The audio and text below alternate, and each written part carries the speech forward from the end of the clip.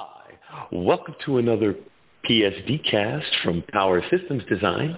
I'm your host, Alex Pault, and today I've got Semitech CEO Zev Cohen, and we're going to talk about all kinds of things within the space because, the semiconductor space is full of all kinds of challenges and opportunities right now, Zev. Isn't that right? Welcome to the show. Thank you, Alex. Thanks for having me. Well, it's really important that we think we get as many different viewpoints into this disruptive space as humanly possible, and Semitech is right there in the middle of developing SoCs and devices and solutions to address all of these new areas in Industry 4.0, Internet of Things, Industrial Internet of Things, the cloud. I mean, it's all one gestalt now, isn't it? Yeah, you're absolutely right. I mean, the whole IoT, Internet of Things, is kind of became almost an overused word since everything is a thing. So I guess by definition, everything that is connected to the Internet is the Internet of Things. So we trying kind of to characterize it a little better, to put it a little better context. In using the term industrial Internet of Things, and really what we mean by the way we like to think about the problem is it's all about no new wires, right? So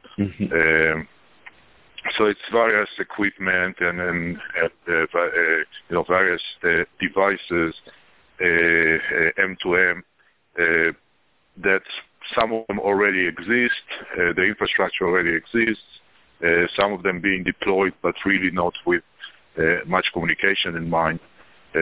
So the challenge is to add communication in some cases as an afterthought without adding any new wires. Sorry, right. And that's really bound itself kind of to two fundamental technologies, power line and wireless. And that's the space we're playing in. Excellent. Well, and the beautiful thing about that, Zev, is it's not just an opportunity for newer, more functional factory layouts and more interesting ways to apply automation technology. It also then offers legacy facilities, since it is no new wires. It's a way to offer legacy facilities the opportunity to upgrade and modernize without there's going to be a significant, but without an overly significant outlay of funds. Yeah, you're absolutely right. And interestingly enough, it kind of applies almost to all the levels of the the value chain, from the actual infrastructure, the actual equipment. But even at the technology level, the tower level, it allows us kind of to go to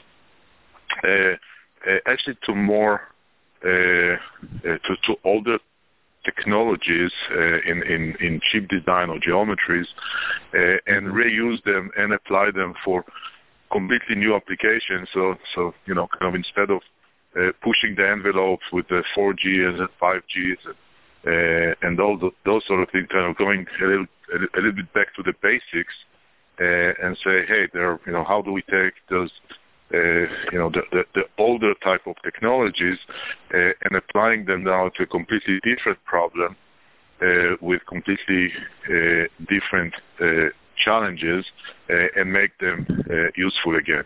And that's kind of exciting. It's kind of a different kind of challenge. Very, very exciting, Zev. And speaking of challenges, what are some of the challenges that you're encountering? I mean, some of them, I would imagine, are pretty obvious to the audience, but I would imagine there's some things that you wouldn't expect to be a problem and the challenge, yet it is. Yeah, so you can separate them into a couple of categories. There are some technical challenges, obviously, and those mostly stem from the fact that, again, you're trying to add communication to infrastructures and to environments that really were not designed for that, and that was never the kind of any of the first 5 priorities. So you deal with environments that are that might be obscured or a lot of metal, a lot of a lot of challenges just to communicate. I think that's kind of something that people understand. But then other challenges that we learn, the hard way, is it's a very fragmented space.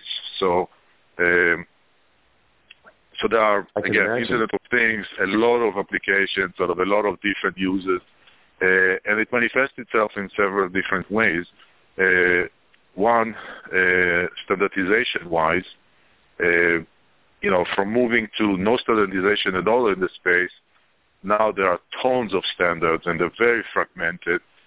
Some of them are, geographically skewed, some of them application skewed, and a lot of the usages still don't even care about standards. So that kind of creates a different challenge of fragmentation, if you will, and then cost is always a big issue.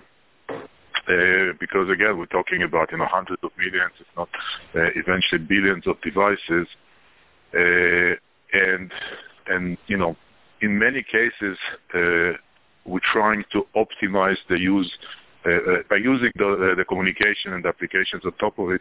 We're trying to optimize the use of the resources, whether those are equipment or energy or water or whatever it is. So you obviously cannot take more than you gain. So you have to be very efficient in cost and power. And again, it comes kind of from a different angle. We're all kind of used to now to think about power efficiency because of all the, the mobile devices and sensory networks, on-body sensory networks and things like that. Here, the motivation is quite different, but you kind of end up in the same place. Right. Well, Zev, one of the ways we've expressed it here at the publication is power is sexy again. It's not that people have fallen in love with power supplies. It's that they've recognized that energy efficiency is key, and that efficiency is a cost multiplier and a force multiplier and a savings.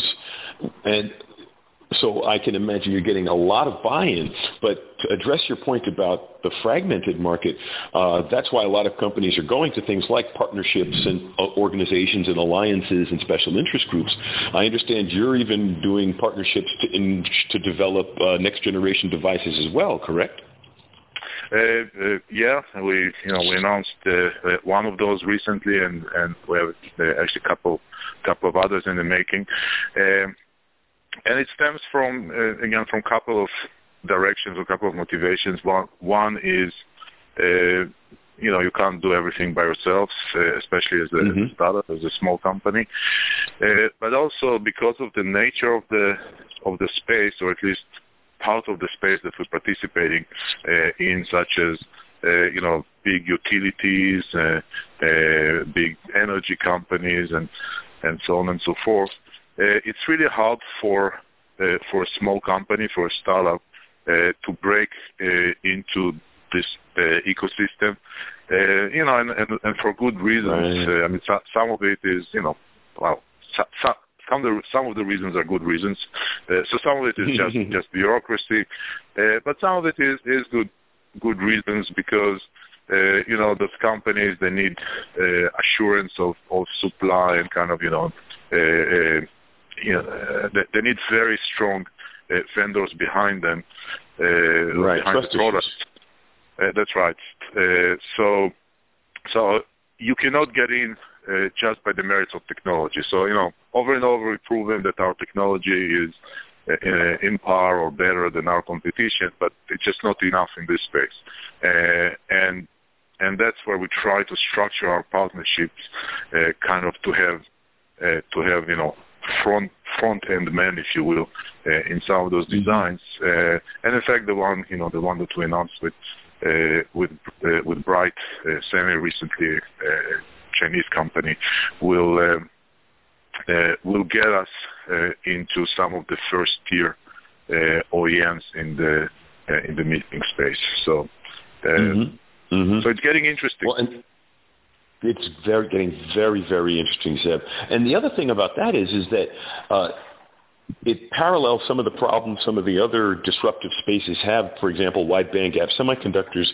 You're also seeing the same pattern of partnerships to gain both IP transfer and market acceptance, because it's very difficult for, Alex Leto all by himself to sell wide bandgap semiconductors, but partnering with Texas Instruments instantly gets him a cachet in a marketplace he can't achieve as a small startup, as you point out. Yes, exactly. And it's, again, not kind of go too far on the tangent, but for those that follow the semiconductor space, we all know that it's under heavy consolidation, and kind of, the investments in the space are now scarce, and the return on investment is no longer the model that applied in the 2000s or so during the telecom boom and such. That doesn't work anymore. So you need to find new ways, new business ways, essentially to get the technology out there without over-investing, and especially without over-investing in kind of in the sales channel and some of the operations and all of that after all said and done, they're all necessary to ship product, but there's not real add value in terms of the technology and the true value of what you're creating. And right. That's the challenge. I think that is true for all kind of semiconductor startups, and we are no different. Agreed. And then going back to your space and what you're doing, a lot of that also involves the ability to be able to hold the hand of the client and help the engineer. I mean, it's not that they don't understand these technologies, but to dial them in to make sure that they're working optimally for them, and also to ensure that they, come back as a repeat customer. It takes a skill and an expertise to make sure that you help them help themselves solve their problems. You know what I mean? Yeah, you actually bring a really interesting point, and we see it as a pattern with several of our customers. So I would say it manifests itself in two ways. One, the lead time from design win, from kind of starting design and until product actually goes to market, those are pretty long. And some of it is, again, just the nature of the beast, but some of it is definitely because those technologies applied are new to the customers that we are facing, and at the kind of personal or semi-personal engineering interface level, we see a lot of really good engineers, really good communications engineers, but they're just new to the space. Again, the whole medium of whether it's power line or kind of the narrowband wireless as it operates in this industrial environment, it's new to them. So while they have the skill set, it takes them time to adjust, and just like we did, right? That's kind of the path that our engineering and ourselves went through a few years ago.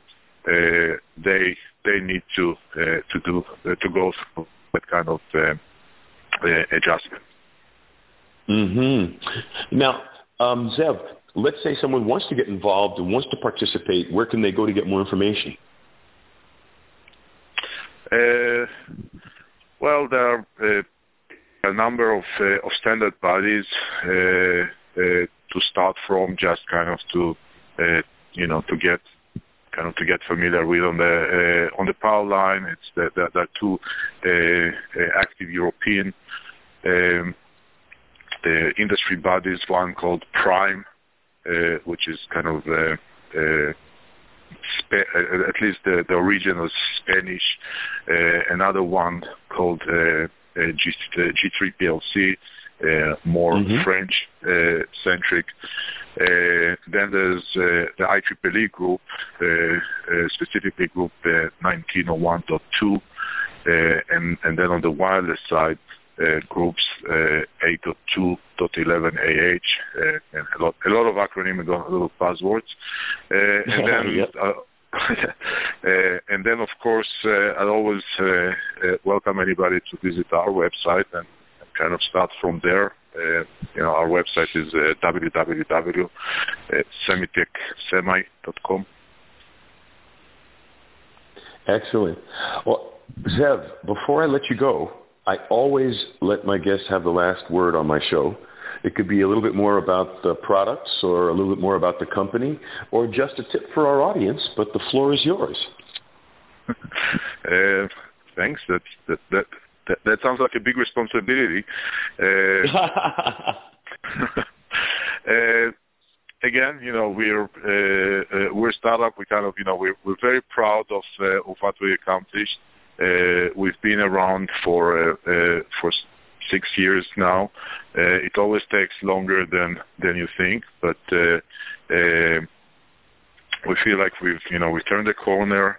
We established ourselves as a narrowband PLC company, really, and we probably recognized today as the best technology out there. And now we are pairing it with the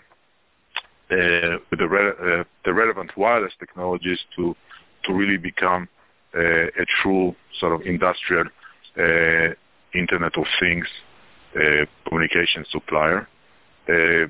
We operate out of Australia and California, which has a little bit of story behind it, which we leave for some other time.